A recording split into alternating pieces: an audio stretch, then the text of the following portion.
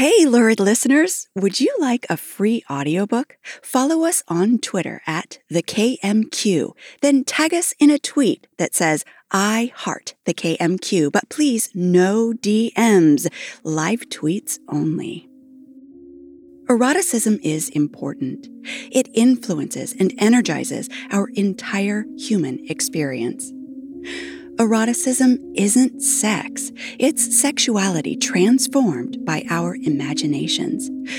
We encourage lurid listeners to cultivate eroticism, to play with it, smack it, and rub it down occasionally. We want you to enjoy yourselves, your partners, and your sexuality. You are entitled to your sexual self. This show is for adults only and contains erotic stories that sometimes feature provocative characters and intense themes and situations, spanning many literary genres, including action-adventure, science fiction, romance, horror, fantasy, and paranormal. You're laughing through this. You're laughing through this. Well, because there's a creature crawling behind you. Look back up at him again. He's gonna jump on you. Okay, start over maybe. Please, listen responsibly. Oh my God. Help him! He's gonna fall otherwise. He's just gonna do it again. Well, so maybe we should do as I proposed earlier, is lock him in our room. I don't know, he's fun. Okay, all right. Hey, your pussy is unrestrained. That is true. It totally is. Hey, lurid listeners, welcome back to the Kiss Me Quicks Erotica podcast. This is Rose Caraway, and joining me in the studio, as always, is Big Daddy Dave Caraway. Say hey, Big Daddy. Hugh Hefner in the building? He's totally Hugh Hefner right now, in his bathrobe. An awesome bathrobe. Looking sexy. This is the best bathrobe I have ever had. It's that kind of, and I literally look like Hugh Hefner. You do, literally. Yeah. So that must make me one of the bunnies. Of course, you're my bunny. I'm gonna be a bunny. No, you're my pussy. Yeah, my pussy. Kitty. Speaking of, your little kitten. Yeah, I got a new kitty. And he's in here right now. He's causing a ruckus. He's causing problems. Sound. Well, you're a good editor. You'll fix it. Yeah, I think it's fun. Well, what's going on, man? What's happening? I don't know. Where you been? We've been waiting for you. Yeah. So, hey, welcome back to the KMQ. We've been away for a minute, and there are reasons. We've slowly had to get secondary jobs because the KMQ show was just not supporting itself the way it used to. So, with normal business, that happens. And so we've had to compensate and balance in whole new ways. I'm so worried he's going to claw my face off. He's clawing. He's literally climbing the walls in here. He's a little kitten. Yeah.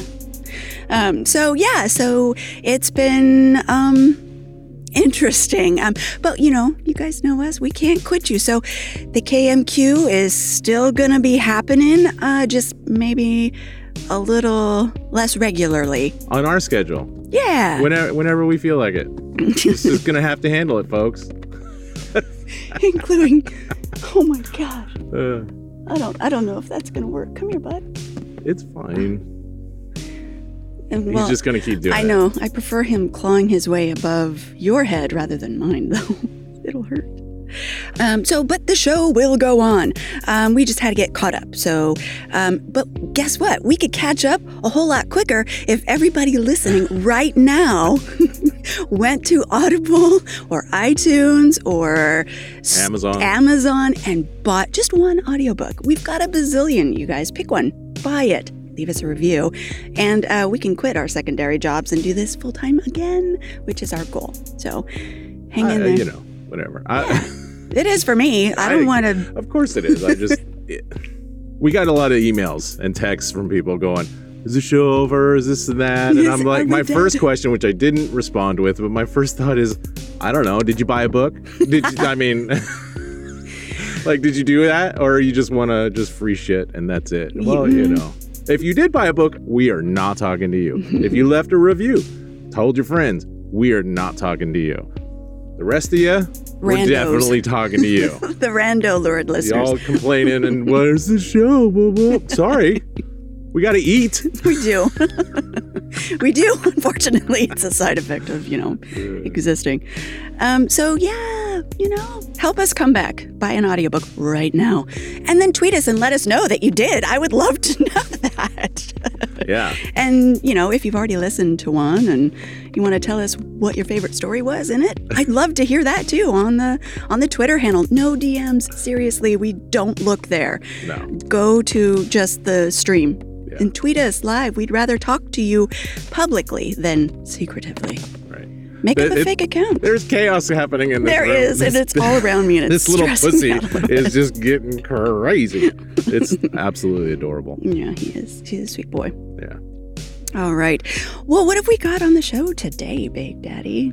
It's a very sexy story. We do, which is part of a very sexy book. A very unusual book, in our opinion, especially in this space. But what our plan is, we're going to send out the entire audiobook. What? Yeah, we're going to send out IMR, which is our code for in medias res. Yeah. Every single story on there, which is not a lot. Like, it's not one of our 30s or whatever, but they're more involved. They're longer stories, a little higher concept stories. Mm-hmm. And the main concept is they're from a second person. Mm-hmm. Point of view. Second person point of view. Brainiac over here is going to explain to you what that is for those that don't know. Well, it's trouble. It's what it is. It causes trouble. It breaks people's brains. And, I have fun with that. I first of all, took the restraints off of the authors who contributed to this anthology, meaning what a normal publishing house would allow and wouldn't allow. I said, you get to just write the story you want. And they did. They brought their game. And it's fun. And it does, as this book was intended to do, puts you in the midst of things. The stories are from the second person point of view, meaning you, the listener, are doing the things. You are the main character of each and every story. So an example would be what? Like, give me a sample phrase of what that sounds like. A sample phrase. Well, an opening scene. You want to have sex, but Jake isn't home, and so you get on your computer and watch some porn and think about Jake. So it's you in the story. We are injecting you. So whatever happens or whatever these characters experience is vicariously happening to you, which is fun. I really love that. It's like virtual reality. Think of it that way. We actually already released an episode from this audiobook anthology, and that was Rachel Kramer Bussel's story titled Basic Training. Basic Training, that's what it was, back in May. So if you go to iTunes, just search up Basic Training and you can listen to that episode, which was freaking hot because it's all about being graded on your blowjobs. So, and then that's some. Fun, right? It gets pretty hairy. It gets pretty hairy. Yeah. I don't think it's hairy, but it gets wet. Yeah. It gets very wet and sloppy and fun. So enjoy Basic Training by Rachel Kramer Bussel. And then today we're gonna give you a little bit of coming of age story. This one is titled The Classical Education of a Modern Man, and it's written by one of our all-time favorite authors, Malin James. Guaranteed to be enjoyable. You guys, it's gonna suck you in. God, the way she wrote this was, she's talk about artist. This woman can write a story and immediately will suck you in. It's pretty great. It's a young man coming of age, and he's hot for teacher. So we'll just leave it right there. He's going to get himself a classical education. Yes. And it's God, it's fucking worth it. So sit back and enjoy The Classical Education of a Modern Man, written by Malin James.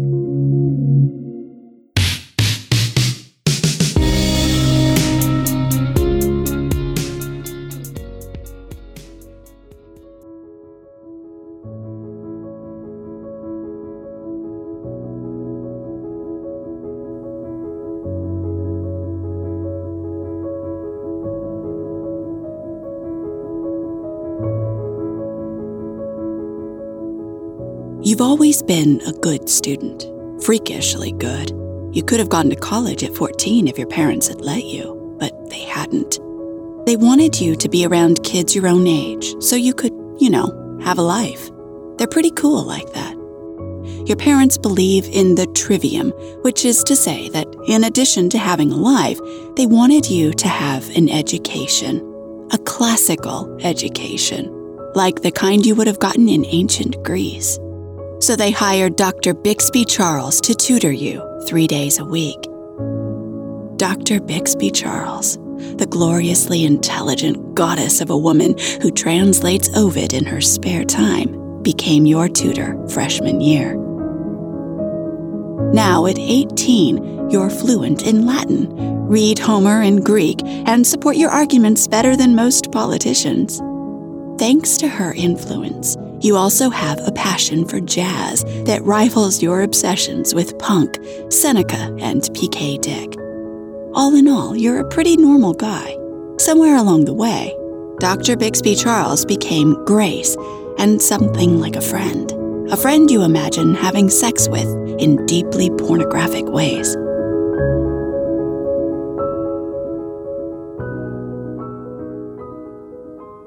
What's up, Buttercup? You're a million miles away.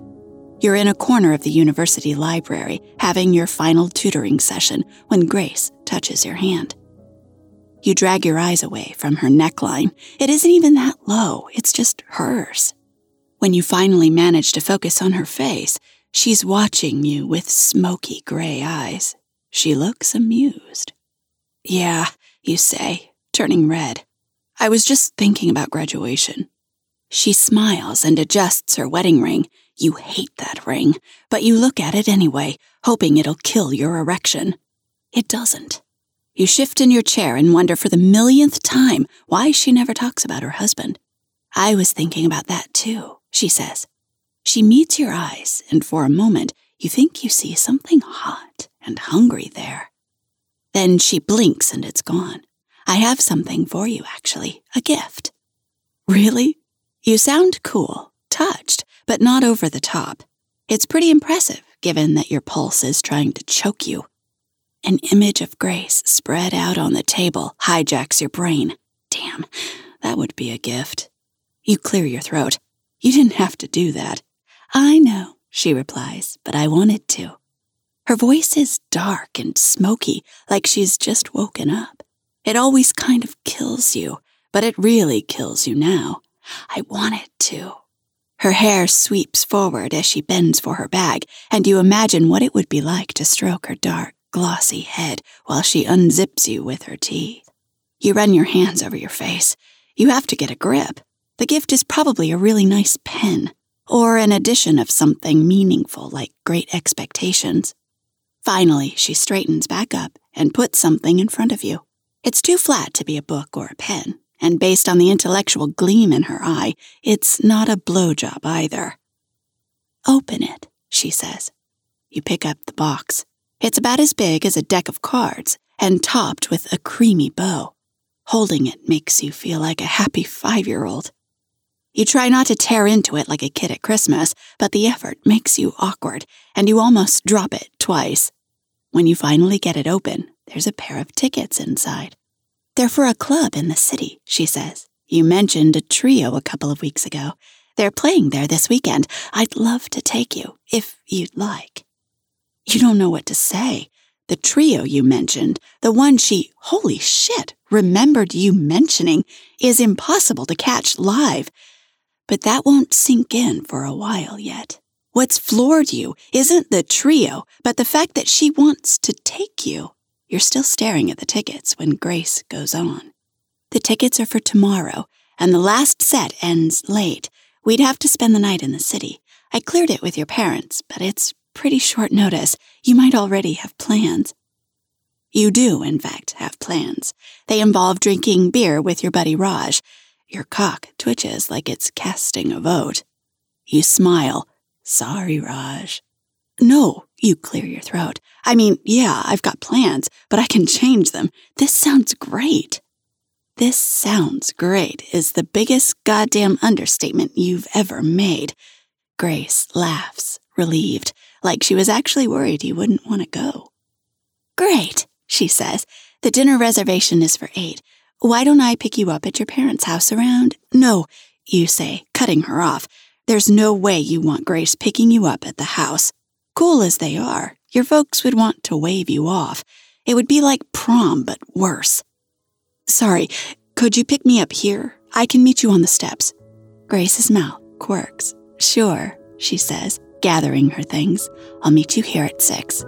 Don't forget to wear a suit."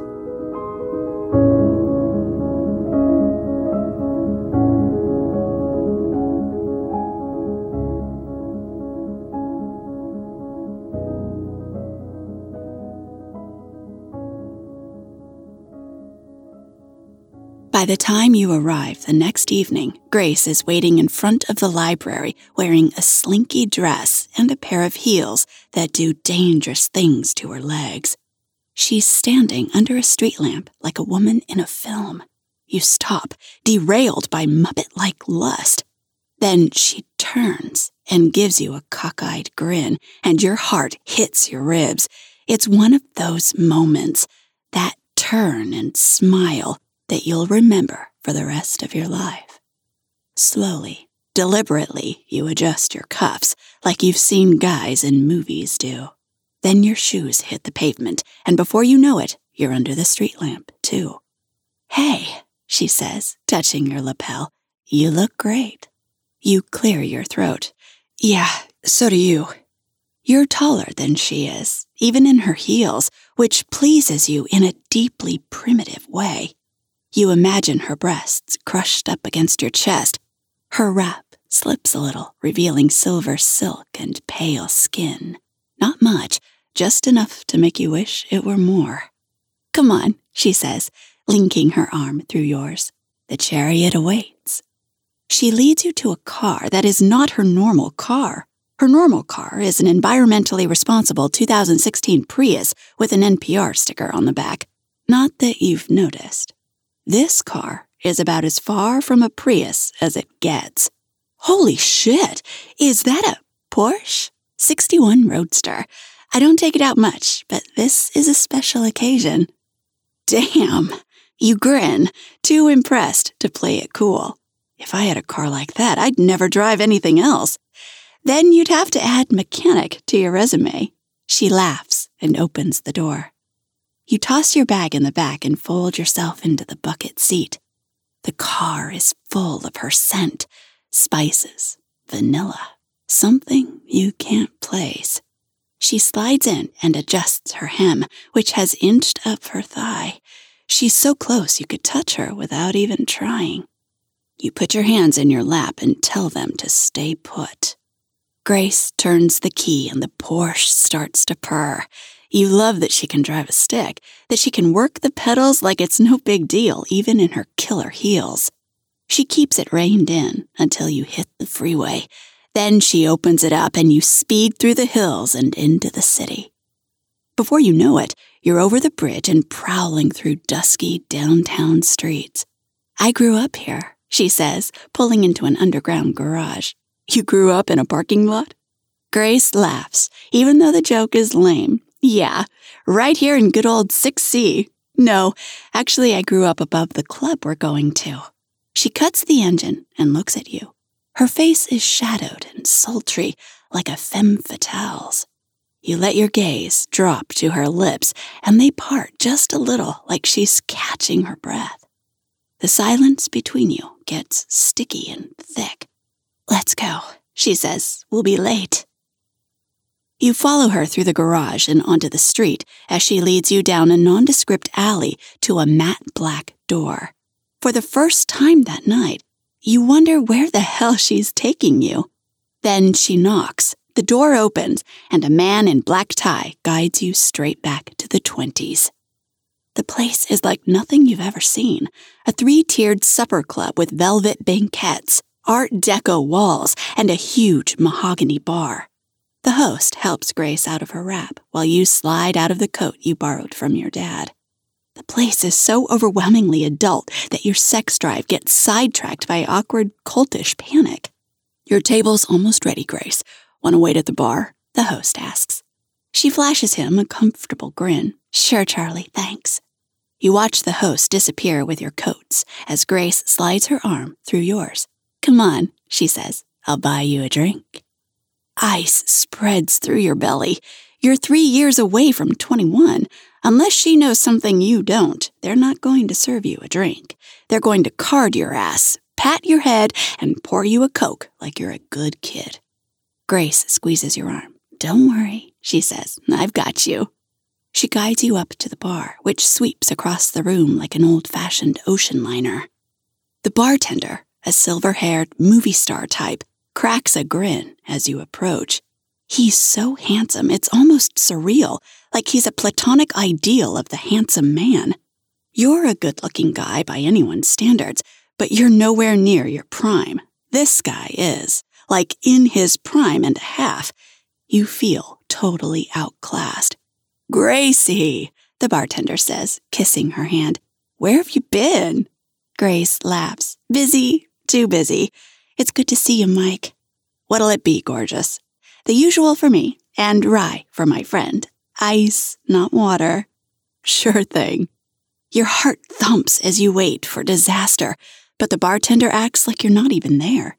You start to ask Grace what her usual is, but before you can open your mouth, the drinks magically appear. Grace raises an eyebrow. The bartender shrugs. I saw you come in. You're the best, Mike, she says, opening her bag. None of that, he says, ignoring her credit card. Your money's no good. Just do me a favor. Don't stay away so long. Jack misses you. And I miss Jack.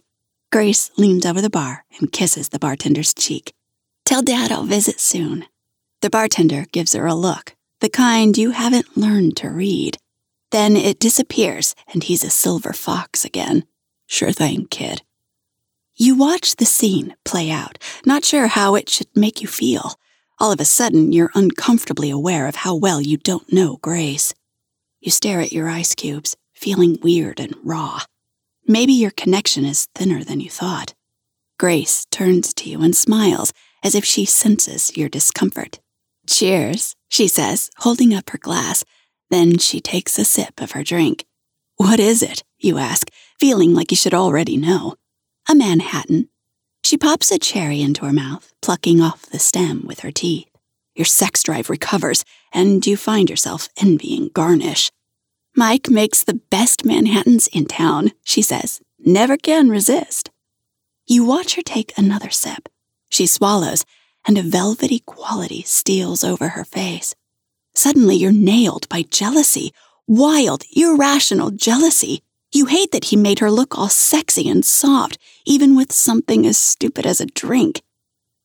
So, you say, how did you guys meet? Who, Mike? Yeah, Mike. You know you sound like a tool, a jealous, immature tool, and you want to slap yourself. Grace shrugs, ignoring your tone. He's my dad's partner, she says. Try your whiskey. Her dad's partner. Yeah, you're definitely a tool. You nod, embarrassed, and take a gulp. The rye warms your mouth, smooth and strong, and surprisingly complex. You've never had whiskey this good before. The stuff you're used to is better off in Coke. Do you like it? She asks. Yeah, you say. You take a second sip. Yeah, it's really good. Good. Her face softens into a smile. Just pace yourself, okay? I want you sober tonight. Before you can process what that might mean, the host finds you at the bar. Table's ready, Grace. Great, she says, sliding her arm through yours. Lead the way, Charlie. The host takes you to a little booth tucked up against the stage. It's plush and dim, like a half-closed shell. You knock the table as you fold yourself into the cozy velvet banquette, but if Grace notices, she doesn't say. Do you like oysters? She asks. I've never tried them. She smiles and opens the menu. Then that's where we'll start. Oysters, lobster, the steak of the gods. You make your way through course after course, and all the while, she puts you at ease, asking questions like she always does. Gradually, you relax. By the time dessert rolls around, you're as comfortable as you could possibly be, sitting in a 5-star club with a woman you're desperate to fuck. You've just cracked into your creme brulee when the house lights dim. "This is crazy," you say under your breath. The musicians are so close that you can almost touch the bassist. You glance at her, eyes all shiny and sweet. "I like you like this," she murmurs. "Like what?" "Happy, excited. I'm going to miss you." Her words drift over you, gaining weight as they settle between you. You've always felt the distance, Grace maintains, like invisible palms pressed against your chest.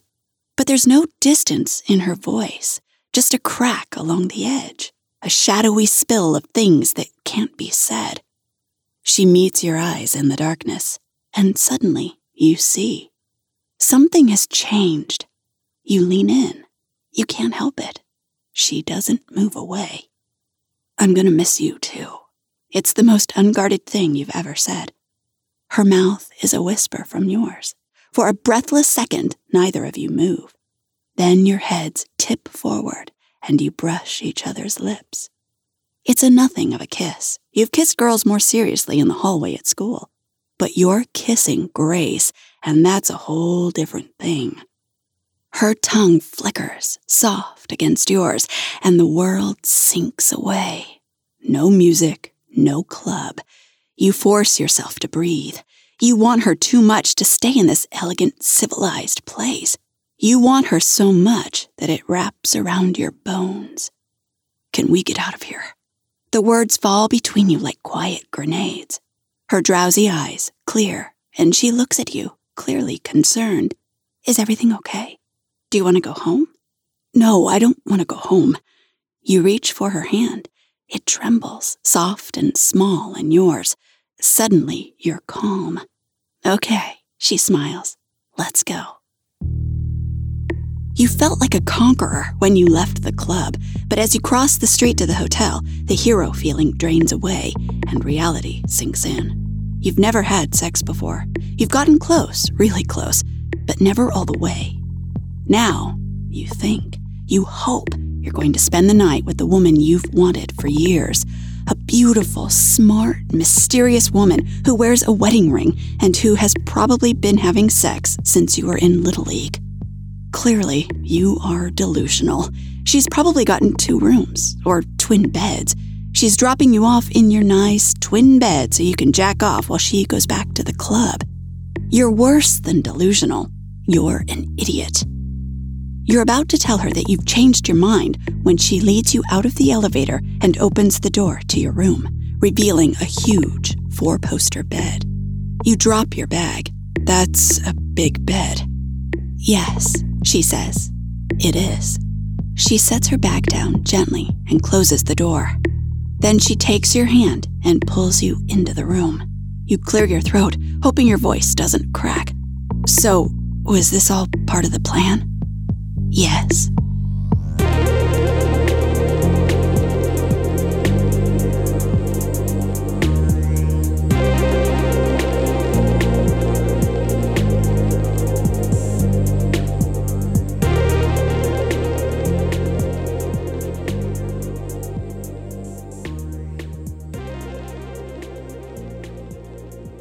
"But what about your ring?" "It used to mean I was married." She looks past you and smiles. It's such a sad, complicated adult smile that you feel every minute of life you haven't yet lived. You nod like you understand, even though you don't. Grace squeezes your hand. "I have to ask a question, and I need an honest answer." With her long, lithe body, a whisper from yours, you'd agreed to join a monastery if that's what it took. "I'll do my best." She touches your cheek in that same sad way. Then she looks you dead in the eye. "That bed comes with a condition. We only have tonight. You need to start your life, and I need to live mine. It can't be anything more. Do you understand? Is that going to be okay?" You pause before answering, trying to process what she said. The truth is that you've never dreamed of a relationship with her. You don't expect a goddess to be your girlfriend. You're just grateful for the time you have. She waits for your answer patiently, like you have all the time in the world. Finally, you nod. It's okay. I understand. Good. She smiles and twines her fingers through your hair. Then she closes the distance between you and presses her hips to yours. Kiss me again. This time, when your mouth finds hers, there's nothing tentative about it. It's the kind of deep, hard kiss you've always wanted to give her. Her lips open beneath yours, and you bend her body close. You know she can feel your heart on, and for the first time since knowing her, you let your arousal show. She moves against you with a little moan. Where did you learn to kiss like that? She asks. You blink, drugged by her swollen lips. Thinking about you. Her eyes darken with surprise and something else. Come on, Grace, you say. You had to know. I knew, she says, but I didn't know. Then her mouth is on yours as she yanks the knot out of your tie. You're going to love ties for the rest of your fucking life.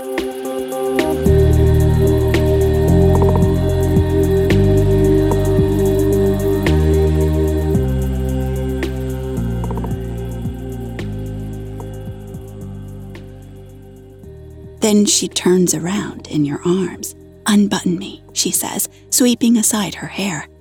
You nod and watch your hand work the tiny silver buttons that trace the length of her spine. You're not used to seeing your fingers in this context, slowly undressing a woman. For a strange, surreal second, your hand belongs to someone else. Then her dress slides off as she turns around, and you're back in the here and now. She's perfect, not in the way you'd imagined, but in a warm, pulsing, flesh and blood way. She's willowy and lean with small, high breasts that strain against a lacy thing that barely qualifies as a bra. You drink her in, feeling the weight of her gaze as she gauges your reaction to her. Her calm intensity is the most erotic thing you've ever felt. Fuck, you murmur. She smiles. Yes. She unbuckles your belt, dropping little nipping kisses all along your neck before stripping off the rest of your clothes. Her hands skim over your muscled shoulders, your lean ribs, and your narrow waist. You feel young, but not awkward, full of dark potential. Then her hand wanders lower. It's not the first time you've been touched, but with Grace, it feels painfully new. Your dick quivers and strains in her hand. Look at you, she murmurs. Your buttocks clench as you try not to thrust. She kisses you, a long, slow, sucking kiss, pulling your lower lip gently between her teeth. Then she takes a firmer hold. You jerk back, afraid you're going to come. It's too much like what you've thought about late at night with your hand around your cock. She looks up at you and lightens her grip. Is this your first time? You swallow, tempted to lie, to tell her you lost your virginity at 12 and haven't stopped fucking since. No, you say instead. Yeah. I've done this, but not everything. You'd be my first. Your face burns red. You're sure she's going to give you some sweet puppy look, a big silent aw, but she doesn't. Her serious eyes never leave yours. The first time is important, she says quietly. Is this okay? You look at her like she's crazy. She seriously wants to know if you want her to be your first. You kiss her mouth on impulse and skim her breast with your hand. Yeah, you say gruffly. It's all right. She starts stroking you again. Long, slow strokes, up and down from base to tip. All right, she says. Her eyes are as soft and dark as a promise. Let's take our time then. She keeps her hand on your cock as you find her mouth again. Your focus splits. Her mouth, her hand, your insanely hard dick. The way her panties are rubbing your sensitive cockhead. You want to rip her panties off and bury yourself inside her. I need to feel you. You barely manage the words, but she hears you and nods. She unhooks her bra as you slide her panties down. For a moment, you breathe her in, the musky female scent of her. Then you bend and take her breast in your mouth, teasing her nipple with your teeth. She arches her back and moans. Testosterone literally saturates your system as your hand inches down between her legs. She is so fucking slick. You've never felt a woman this ready before. Her body starts to shake as you stroke and explore.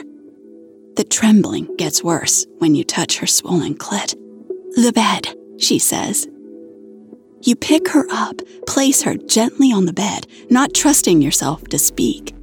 You try to memorize the moment, what she looks like, how you feel. But there's no way the discipline that takes is going to last.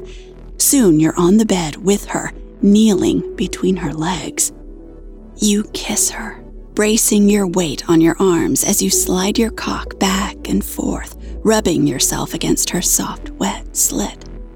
Her eyes meet yours, and she holds you there, matching you breath for breath. You're dying to fuck her, but you make yourself wait. Your arms start to tremble, and your skin gets slick as her tight, achy nipples brush against your chest. She smiles and tilts her hips. Shaking and desperate, you let yourself sink into her. Her body is unbelievably hot, like a powerful molten vice. It pulses and surrounds you, pulling you into her muscular heat. The pleasure's so intense your system can't absorb it. Your brain kicks in and you freeze. You're so fucking close. You're afraid you're going to come. You're afraid it'll end before it even begins. "Come," she murmurs, like she's read your mind. "Come, we have all night." She rolls her hips. Encouragement. Permission. You nod and let yourself thrust, cautiously at first, then with more force as every stroke soothes a bone-deep itch. She moans and moves beneath you, and you let yourself go. Muscles tense, gritting teeth, until you come so hard your heart might burst.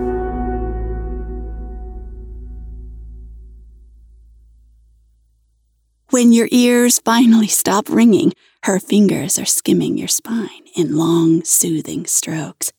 "I'm sorry," you say. "I tried to wait." "I know," she murmurs, "but I wanted you to come." Her eyes shine brightly in the dimly lit room. "But what about you?" Her body shifts, and you begin to withdraw, but you stop when her fingers press into your hip. "No," she says, "stay in me. Just touch my clit." She's already halfway to coming when you touch her. "Yes," she sighs, "like that." You watch the pale skin of her collarbone blossom a delicate rose color and feel the way her muscles clutch against your shaft. She moans and grips convulsively at your shoulders. Your cock stirs and gets hard again despite having just come. Suddenly, her body bends and she shudders, grinding her hips against yours. Her orgasm rolls over you, deep and hard like the tide. The power of it is like nothing you've ever felt. Responding on instinct, you begin to move, filling, thrusting, stroking. She's barely come down from her first orgasm when the second one rolls in. "Get onto your back," she gasps. Her voice is rough like the tongue of a cat. You stop thrusting long enough to roll over and settle her on top of you. She starts to move again. You watch her breasts and bones and thighs as she rides you, your pulse hammering with primitive pride. This woman, this goddamn woman, is fucking you. "Touch me," she whispers. You watch her face and find her clit. This time, when she comes, she cries out your name, filling the room with her smoky voice. You lose track of how many times you have sex that night. The only thing that surprises you more than your own stamina is hers. She's hungry for you in a way that you hadn't thought possible, and her desire fuels you on. By the time light starts seeping through the curtains, you've tasted and touched her in every way you can imagine. but you still want more. You're tucked up together in a tangled, sweaty heap when the phone on the bedside table rings. She stirs, but doesn't wake. You reach over and answer it.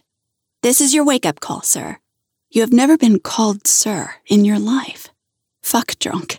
You laugh at the weirdness of it, but then reality sobers you up. You only get one night, and that night is gone. You feel Grace watching you as you put the receiver down. "Time to get up," she says. She smiles, but her eyes are sad. You focus on her eyes. On that sad little edge you discover you need. "Hey," she says, touching your cheek. "We're still here. Be here with me." She slides out of bed and leads you across the room. The sight of her slipping into the shower, all rumpled and sleepy and smelling of sex, is so different from the woman you've known for years that your cock drags you up despite the ache in your chest. You stand behind her as she flips the taps, tracing her waist and ribs. She melts and molds against you. When steam starts billowing out, she turns and tugs you in. All night, Grace has made it about you, guiding and teaching you without once making you feel like anything less than a man. But as the water slicks her body and darkens her hair, you want to take the lead. Her body is loose and relaxed as you draw her in close. She stretches, the long, lazy stretch of a warm, happy cat, before wrapping her hand around your cock. Though it's an act of heroic willpower, you gently remove her hand. She looks at you, surprised. "Is everything okay?" You smile, shoving away the concept of time. "Yeah," you say. "There's just something I want to do." She gives you a playful look. "Really? And what would that be?" "I want to kneel between your legs and lick your cunt until you come all over my face." You've never said anything like that, not out loud anyway, but it comes out as naturally as if you said, "Pass the soap." She stares as her cheeks flush a deep and lovely pink. The fact that you made her blush goes straight to your head. You kiss her mouth as your fingers skim her neck, shoulders, and the underside of her breasts. You get down on your knees. She sighs and parts her legs. She tastes like water and sex. You run your tongue over her plump, sensitive clit, lapping up that clean, musky taste. You feel as mellow and lazy as a Sunday afternoon. You could stay there forever. You could live between her legs, but her thighs start to tremble, and she sinks her weight so she can rub against your face. "Please." Her voice cracks, and you grab her hips, latching on and filling your mouth with her silky pink cunt. Your cock juts out, desperate to fuck, but your focus stays on her, kissing and licking until you can feel her pulse against your lips. Then she jerks, hips straining, arching her back against the tiles as she comes against your mouth. You feel her come. You taste it like instinct and salt. It's the taste of the night you just spent. "Oh my God," she gasps. "That was amazing." You look up. She grins and starts to laugh, a giggling, pure, uncloudy laugh. In all the years you've known her, she's never laughed like that. Not wild and unguarded. Not like a little kid. It was? Yes. Her eyes are impossibly bright, shining and almost silver. She pulls you to your feet and kisses your neck. You feel her smile on your skin. It's your turn.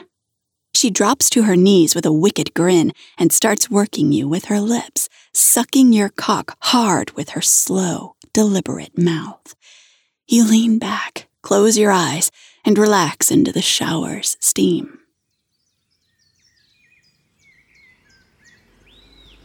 2 hours later, you and Grace leave the hotel, holding hands.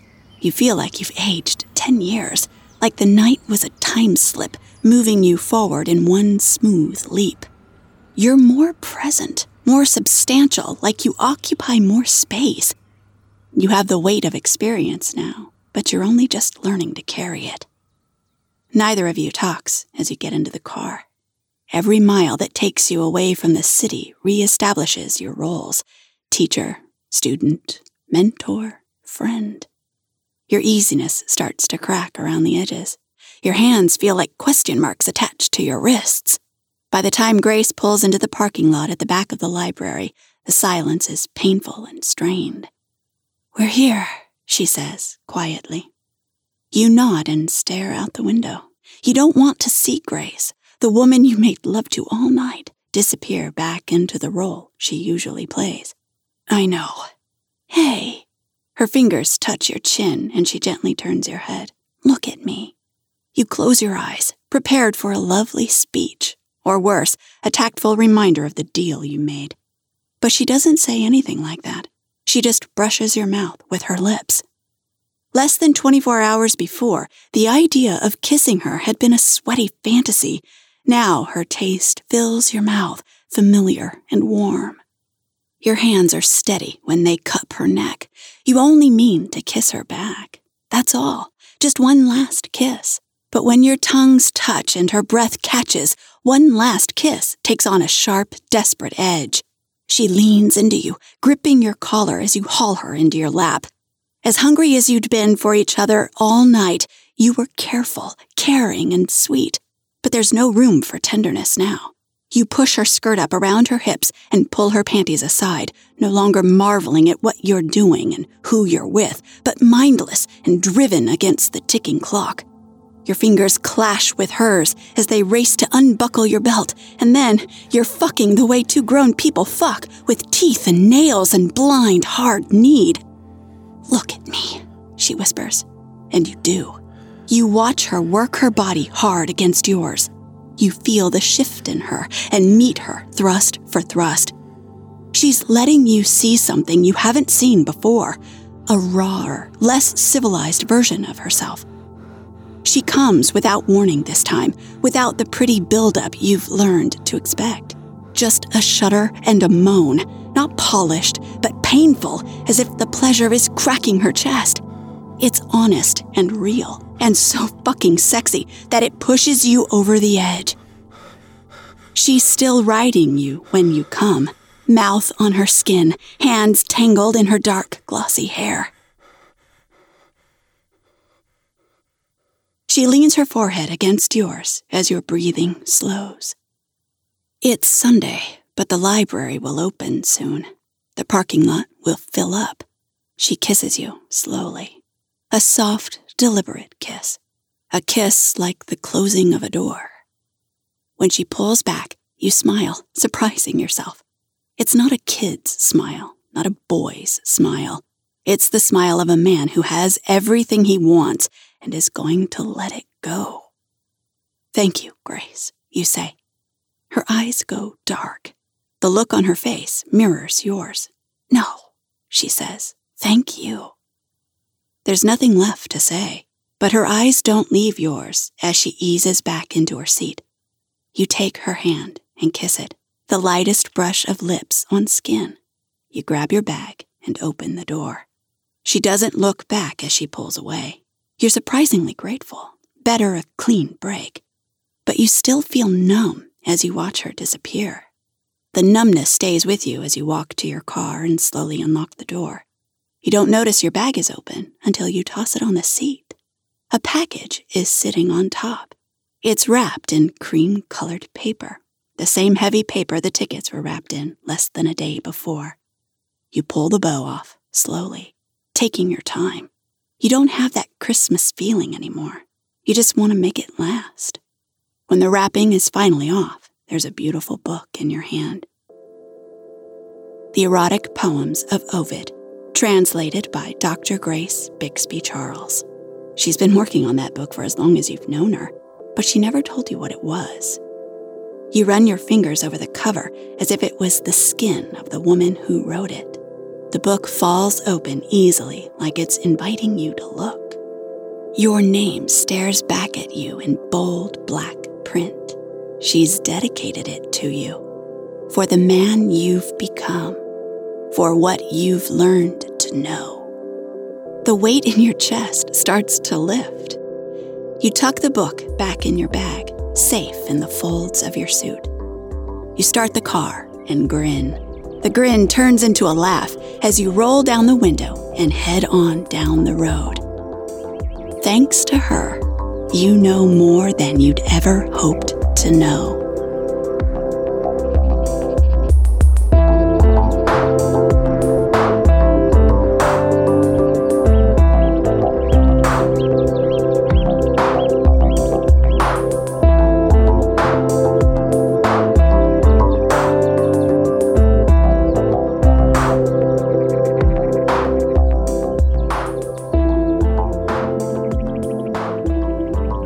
Lurid listeners, we hope you guys enjoyed today's story.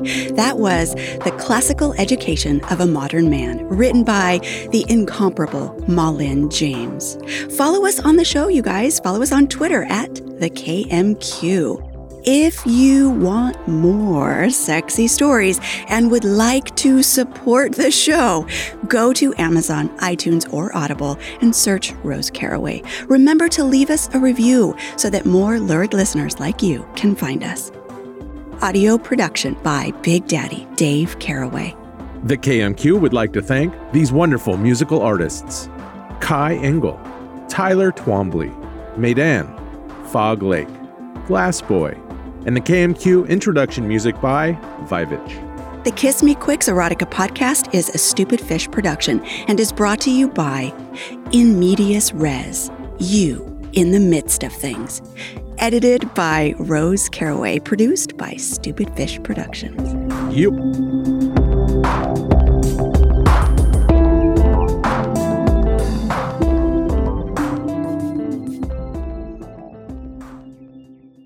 Stupid fish. Hi. See, now he's calm. Well, yeah, it's so funny. The entire time he he's figured been just out the chaos. room. Yeah. He's got the room dialed in now. He's like, all right. Now I can chill. Yeah. It's funny. But I liked it. I liked him in here. It was funny. Yeah. Yeah. Like I like that added element of chaos going on. He's literally crawling up above our heads. Like ready to pounce. Mm-hmm. So, yeah, that was fun. Yeah. Oh, there he goes. It's so soothing. A kitty cat purr. Very We'll get it in there. Sound. Oh. Come here, baby. That's a loud pussy you got there. Sometimes. Get him really up on it. He's also chewing on my cord. Get it, kitty. Good boy. He's like, whoa, that smells like Mama's face. What is that? I want it. Don't let him claw, though. Okay. Yeah, that's the only thing I would. Please don't claw. But he won't. No, he wants to eat it. No. He's a kitten. You got a chaotic pussy. He's just a new baby. He's got to learn.